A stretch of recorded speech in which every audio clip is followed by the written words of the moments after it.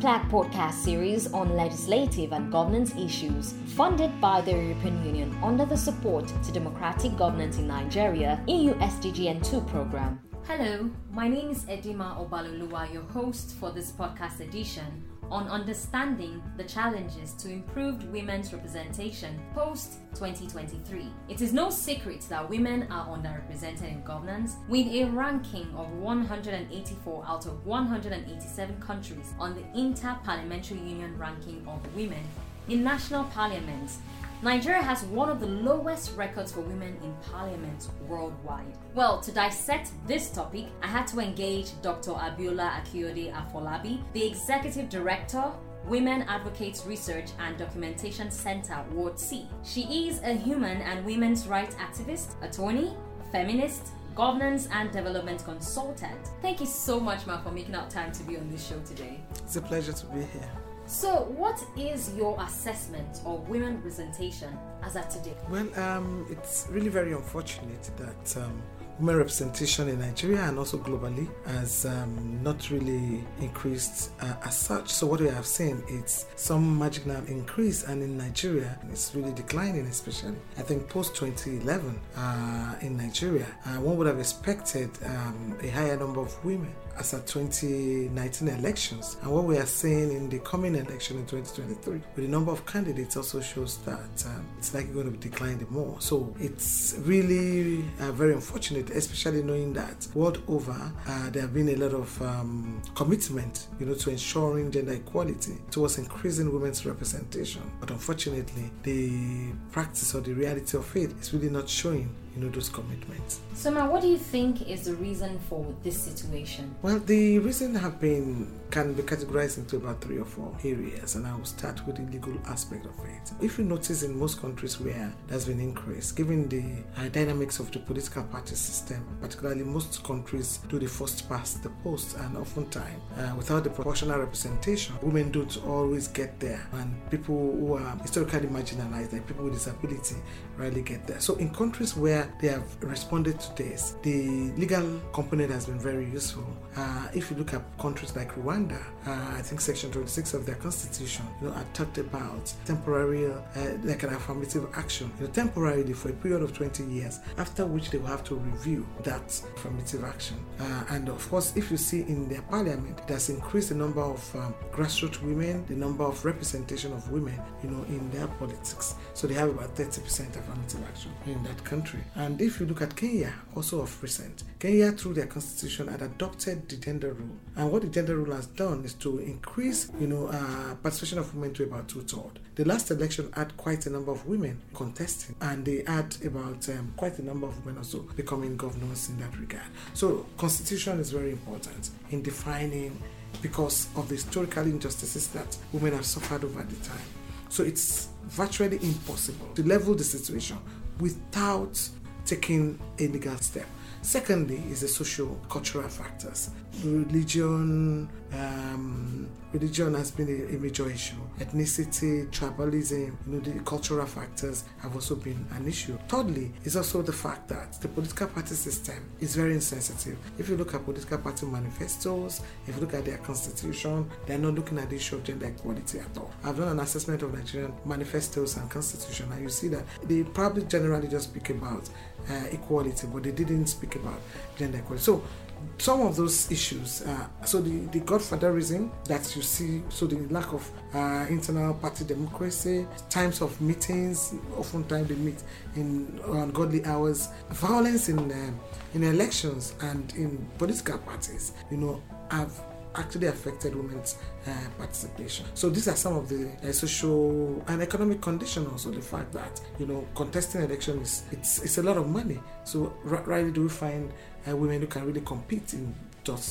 that kind of situation. Recently, a constitution amendment bill to create additional National Assembly and State Assembly seats for women was presented in the National Assembly. Can you tell us more about this bill? Well, the bill had proposed for 111, and this was after several attempts to have the constitution reflect 30% affirmative action in accordance with the international and regional instrument that Nigeria had passed on to, in actual fact, in accordance with the national policy, which is also something that has been received in the country as a national policy to increase the ability of women to have their voices in decision making. Now, the proposal through that bill was not to ask for 35 or to ask for 30, was to ask for something. If you do a calculation, it's even lesser than that, but in a way it will help to increase the number of women in parliament. The proposal was asking for one more seat in the 36 states for women at the senatorial districts, and I know that there were conversations about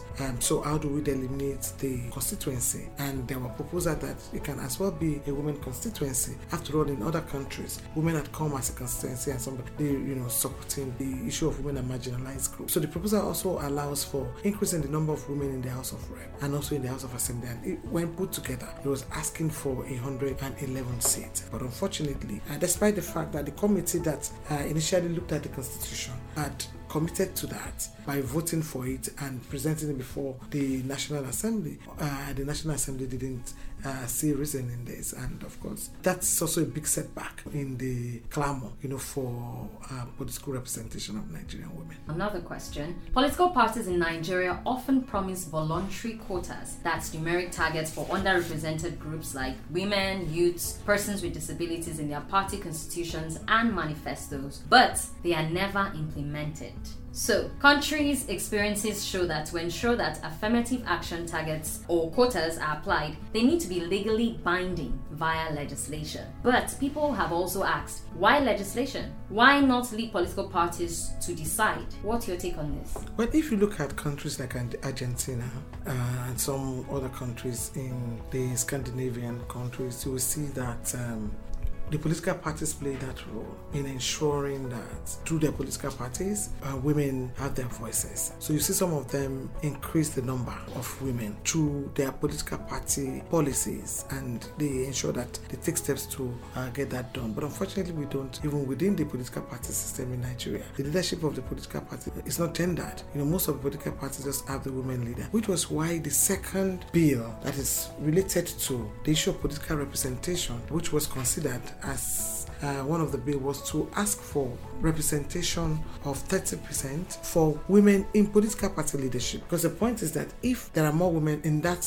regard in the political party leadership, maybe that would also, engender the political party system and they would increase the number of women. So it is something that is also possible. Either we get affirmative action is gotten through the legal system or through political parties. So, but unfortunately, the conversation has not even started in that regard in Nigeria. So looking ahead, what is the prospect post-2023 general election? Well, I think the journey has just begun, because it is very obvious that we need to double efforts, particularly for people who are working around this area and also for women who are in politics. I think one of the things that needs to be done is for us to ensure that for those in political space, they should increase their number. There's a need to increase the number. More women need to be card-carrying members of parties. Political party issue is a game of number.